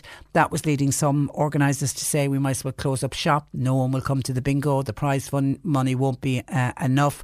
But there was a vote in the Dáil last night, and there was an amendment which was proposed by a Sinn Féin TD, Martin Kenny, seconded by independent TD Dennis Naughton, and it was supported by the government and the other parties. So the amendment went through, which now means the organisers of the large bingo competitions will be allowed to pay out up to 75% of their takings in prize money, which is what they've been doing to date. And by the way, for smaller bingos, which is what a lot of our listeners were worried about, the bingo in the local community centre, the bingo in the youth centre that happens every week, the bingo that's organised maybe by the local GAA or by the local youth club, any bingo whose total prize money is less than €5,000, which is most of the smaller community run bingos, there is no change in the current law. The legislation that we were talking about doesn't in any way affect the smaller bingos. They will continue to operate as they've always done. But a proposal to ensure that a minimum of 25% of the proceeds of bingo takings goes to charity, that remains unchanged. All operators must contribute to charity as a condition of their permit and licence. The only way they got that bingo licence and permit in the first place was by promising that an element of it would go to charity. And it seems that's one of the reasons that this bill was brought in, was that a lot of the more commercial bingo operators, who I accept have to make money because they've got staff and all of that, but they were not sticking to the letter of the law. They were not giving enough to charity. Not all of them now, but some of them, and that was the reason for the legislation. The bill has now been sent to the Senate, where it will get further consideration. And as we discussed so many times this week on the programme, bingo it's a very unique part of Irish culture, and people use it as their social life. And how many did we hear from that the only reason they go outside the door on an evening is to go to the bingo, and if they didn't have the bingo they wouldn't be going out at all, and people were worried about it. And can I say thank you to Minister David Stanton, who was responsible actually for all of this legislation, because somebody in his office yesterday sent us a briefing note from Minister David Stanton to give to us, because they heard us talking about it on the programme yesterday, where it was clearly stating that the new rules and regulations and this new bill, it wasn't in any way going to affect people who operate the smaller lotteries. These are the ones who require a permit from the local Garda superintendent. They continue as normal. It wasn't in any way going to affect them. So we're glad to get that message out to people who were worried about their local bingo. It is safe. 1850 333 103. The C103 Cork Diary. With Cork County Council, supporting businesses, supporting communities, serving Cork. Visit corkcoco.ie. Yana, that's the You Are Not Alone group against domestic violence based in Market Square in Mallow. They're holding a fundraising table quiz in Albert's Bar. It's tonight at 8:30. Dromahane Community Park Group, they're currently fundraising to construct a walkway and lighting in the park, and they're holding a grand draw which will be on in February with the first prize of a Kia Picanto car. They're currently going door to door selling tickets, €20 each. They're also available at Hickey's Bar and Kelly's Shop. The last Art Club demonstration of 2019 on behalf of Mallow Art Club will be held tonight in the Mercy Centre at 7:30. Dorothy Roberts will do a beach scene in acrylic. Blood Transfusion Service are holding Dole clinics. That's in the Fergus Hotel in Mitchelstown. That's on this afternoon, 3 to 5 and 7 to 9 tonight. Tim Murphy will present a wonderful night of music and song for Christmas. That's in the Music Room in Boherbue today at 5 p.m. All are welcome. And the students of Mallow's Patrician Academy are hosting a coffee morning in aid of Marymount Hospice tomorrow, Friday, 10 a.m. to 12 noon, and it'll be in the Gilbert Centre. You're asked to please support. Cork Today on C103. With Cork City Council and Glow, a Cork Christmas celebration. Food markets, Ferris wheel and a fun festive park on the Grand Parade. Visit Glow, open every weekend until Christmas. My favourite thing about Glow is going into Bishop Lucy Park and then afterwards going out to get a hot chocolate in the market.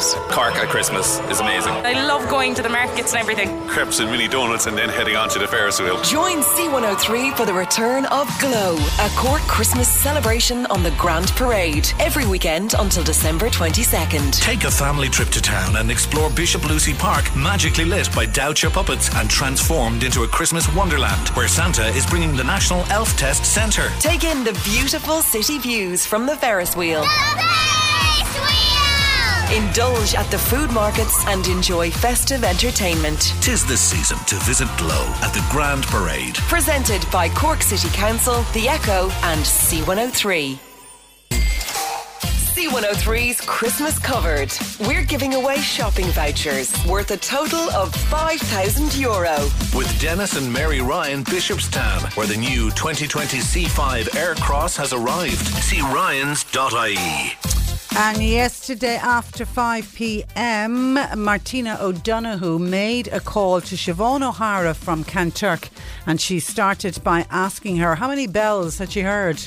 12 bells.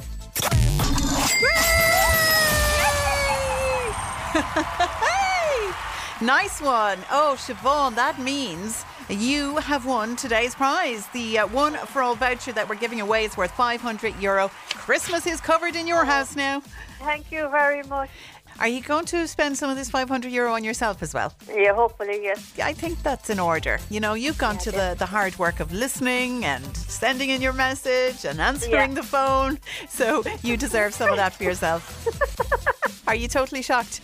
I am shocked. I'm shocked. Siobhan, we'll let you go and let that sink in. Thank you very much. Congratulations. Okay, happy Christmas. Happy Christmas. Siobhan O'Hara from Kanturk winning our €500 One for All voucher yesterday. We have another one to give away today. Hopefully you've heard the bells with Simon at 9, happens again at 2 and again at 5.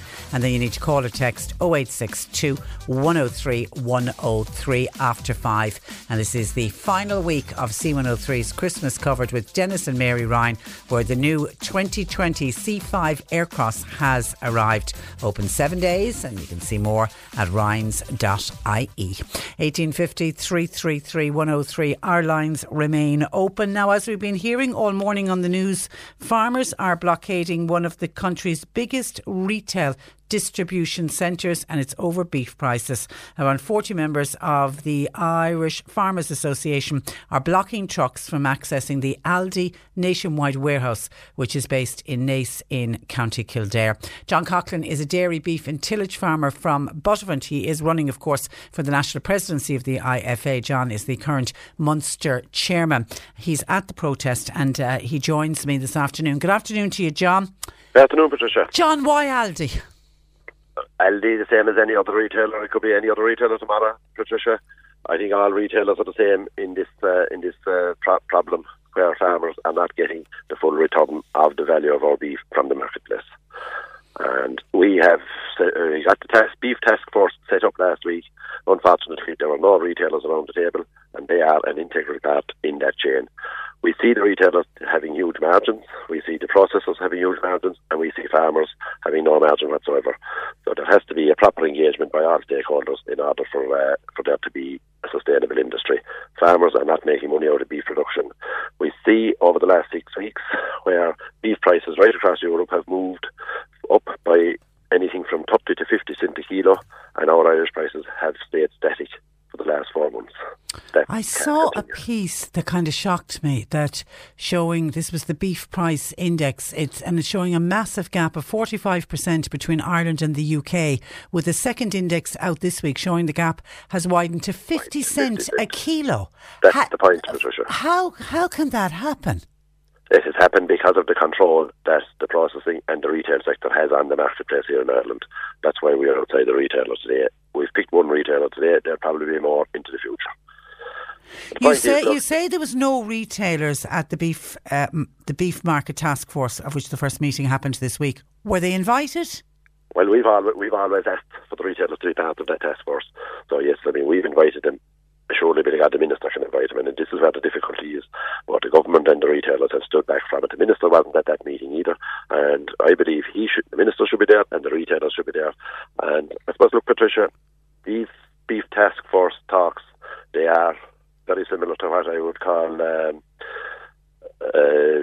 trade union talks. They're there to get a proper price for our product, and until such time as everyone sits around the table and puts that price up there and discusses price, we are not going to go anywhere as beef farmers.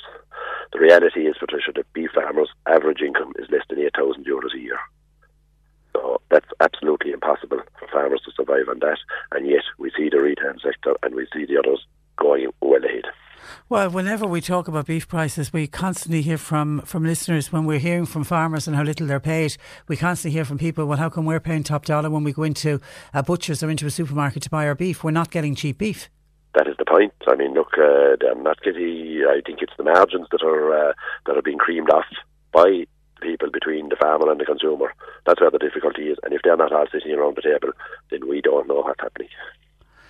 So, describe what's happening today to Aldi. Have you effectively brought the distribution centre to a halt? Yes, we have. We've blocked any lorries going in or out of the distribution centre here in Ace, and so there is nothing moving from this distribution centre. And look, I think we just need to highlight to people how unrealistic and how impossible it is for us as farmers to continue where we are at the moment. We have an Aldi distribution centre in Fermoy, and there is a little distribution centre in Charleville. I don't know about the other distribution centres, the other supermarkets. Would you consider targeting any of the ones in the south? Oh, I think they'll in the next few weeks, if there isn't a price increase straight away for farmers, I think there will have to be other targets. When is the beef task force set to meet again? I don't exactly know what date is fixed for the next meeting, but they did try to hint that they wanted to meet 4 or 5 times a year. The reality is, look, they met last Tuesday. The meat industry came out and said that they could foresee price rises. We haven't seen any price rise, and as you rightly pointed out, the beef price grid, the price tracker that has been shown by Borbia shows the widening of that gap again, and yet we see no move by the industry here in Ireland. That's where the problem is, Patricia. The industry here has to move straight away to give a proper pricing back to farmers. So the message to retailers then is go back to the processors and tell them you need a price increase. The retailers, and I mean, look, the retailers have used farmers all their life to promote the green, properly or securely produced food and beef that we produce. They use farmers on a regular basis in their advertisements, but yet the farmer is not getting paid for it, and the farmer is dying a death in rural Ireland because of the fact that they're not getting a proper income out of the beef they're producing. I think retailers have a responsibility on them to ensure that the processes are passing back a realistic cost margin, a realistic margin to farmers.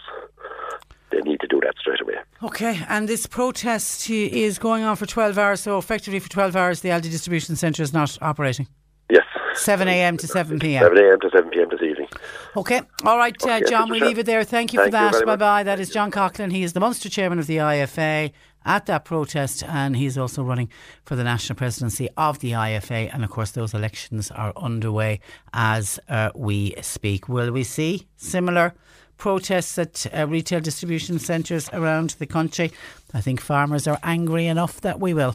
1850 333 103, and thank you to a number of people who rang in to point out that the TV licence savings stamps are €4. I thought they were €5. They're €4, and you can get them at your post office, and they'll give you a little book, and you can put them into the book, and then at the end of the year you'll have all of your TV licence saved, because what is it, €160? It's a lot of money to cough up on 1 week, whereas if you're paying for it every week, a little bit every week, you don't seem to feel the pain so much, and you're supporting your local post office at the same time. Barry in Bandon has contacted us. Here's an honest man to say he found a sum of money. We're not saying how much money he found, but he's found a sum of money last night on Oliver Plunkett Street in Bandon. He found it near the Munster Arms Hotel.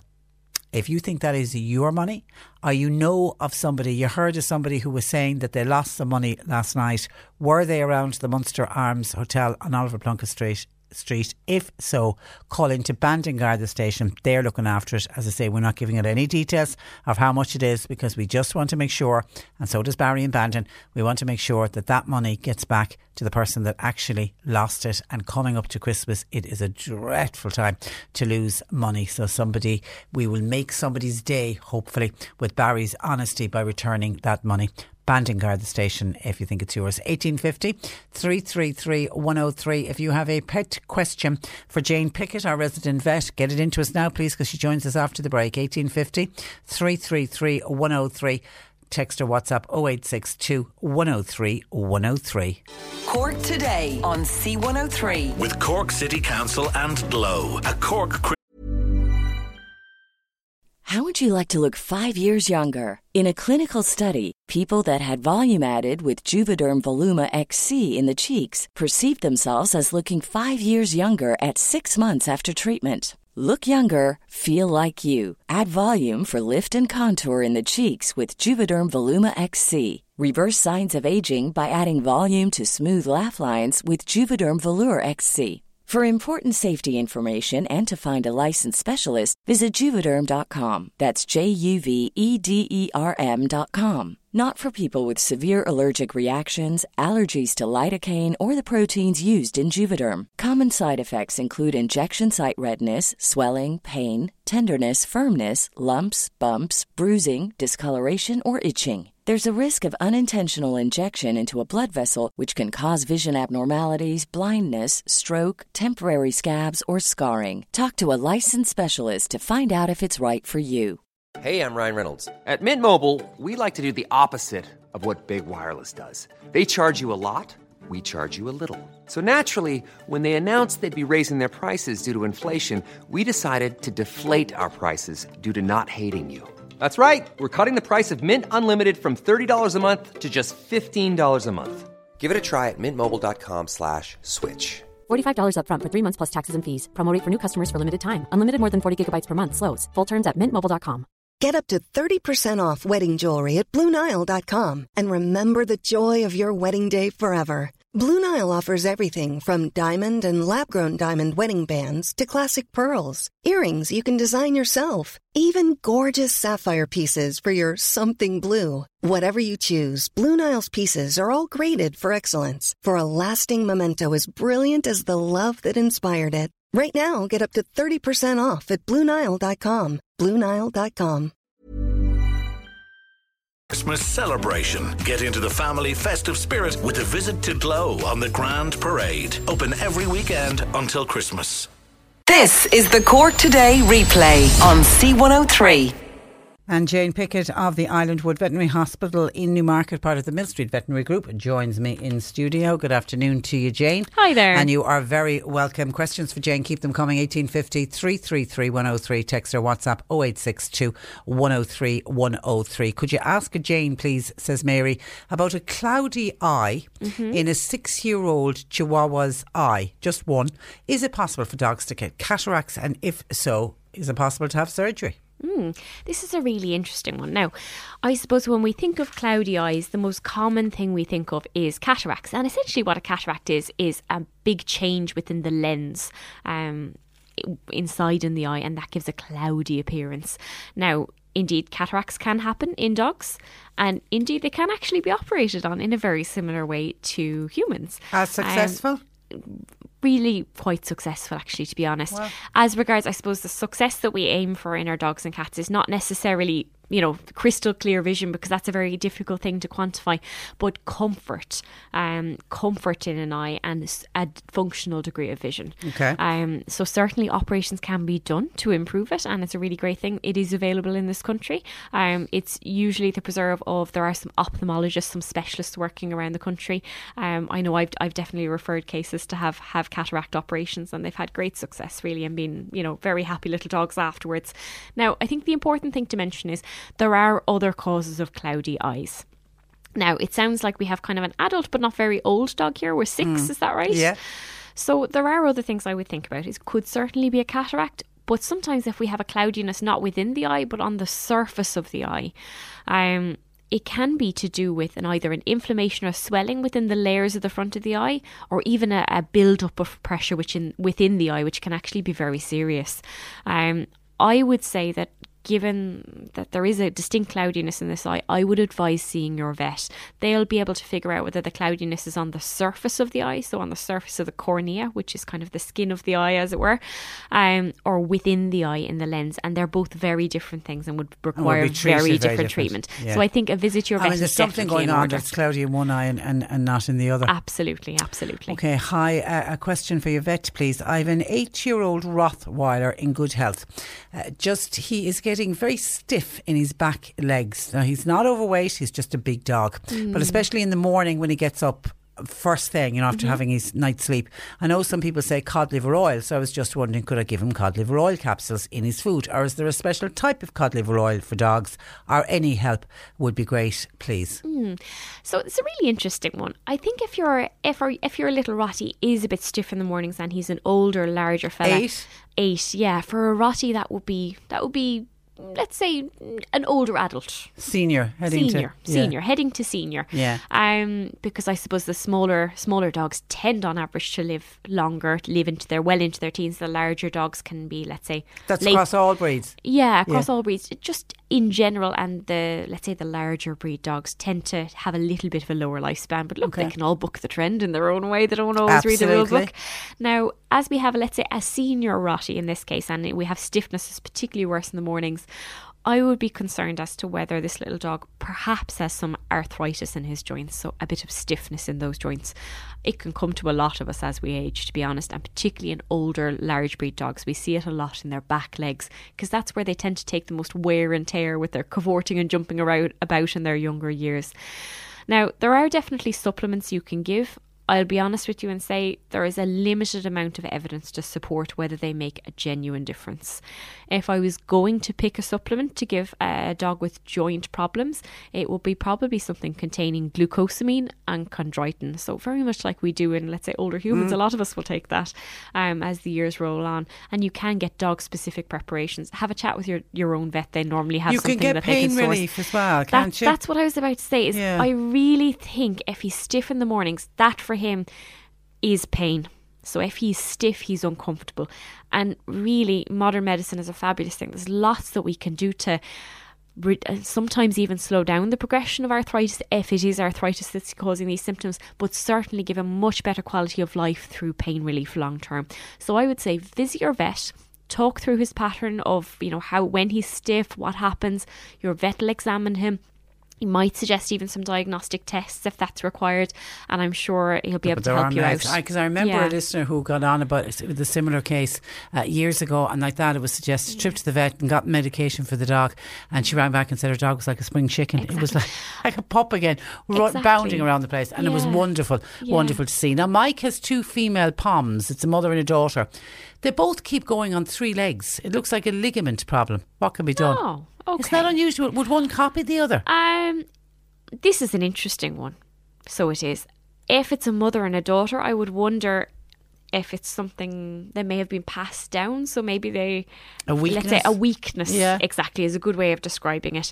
I would be curious to see what legs are involved. If it's the back legs, sometimes it can be something to do with the little kneecap. That's something that we often see in small breed dogs, and it can tend to run in families where the little kneecap pops in and out. So they might be lame, and then stretch the leg and they're all fine again. Okay. It would and be that interesting sounds to know. like what's going on, because it's on and off. It would be interesting to know. I think, to be honest, put your mind at rest. Pop the 2 dogs probably together to your vet. Let them know that there's 2 coming at the same time and get them examined just to make sure that there's nothing, let's say, it could be total coincidence, that it is a mum and a daughter and they both have lameness issues. I think either way, it needs to be assessed just to see exactly what the problem is.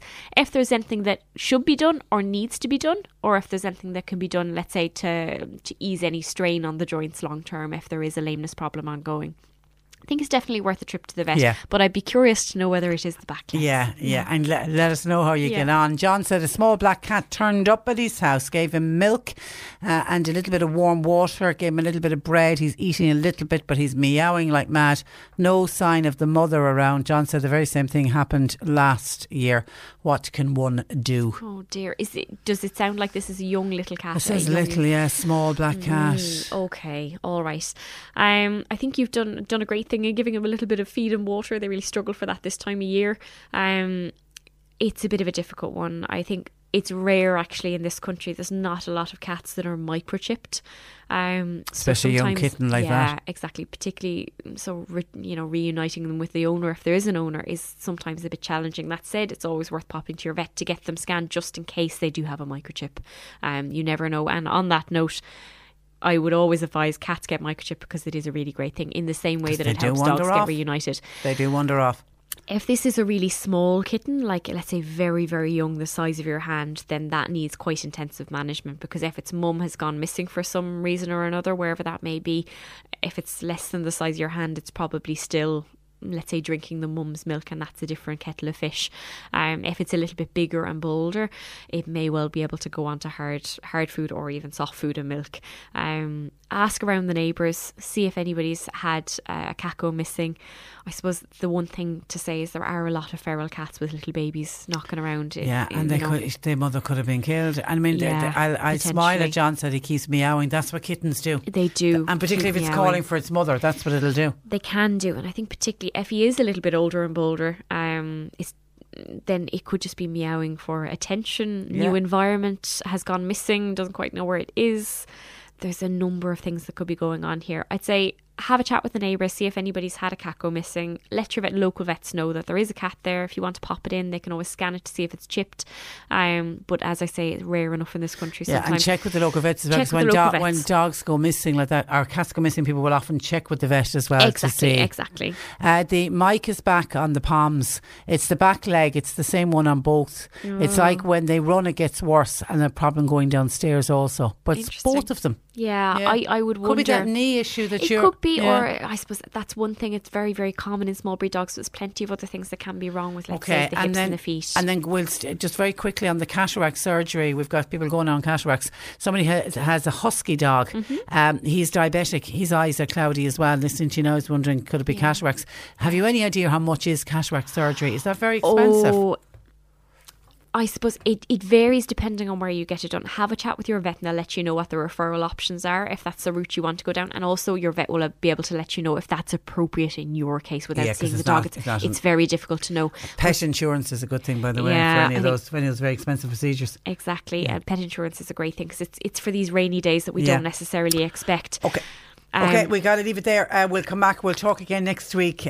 Jane, thank you for that. That is Jane Pickett of the Islandwood Veterinary Hospital in Newmarket, part of the Mill Street Veterinary Group. That's where I leave you for today. Reminding you, tomorrow is a free Panto Friday here at C103. We're looking forward to that. Thanks to John Paul McNamara for producing. Nick is with you for the afternoon, and I'll talk to you tomorrow morning at 10 o'clock for the last one of the week. Until then, I'm Patricia Messenger. Very good afternoon. Cork Today on C103. With Cork City Council and Glow, a Cork Christmas celebration, festive food and fun, the Ferris wheel and so much more on the Grand Parade. Visit Glow, open every weekend until Christmas. There are now even more ways to listen to C103. Tune in on your radio, go online or grab our mobile app. And now you can ask your smart speaker to play C103. Play C103. Okay. So you can just follow me. Try it now. C103.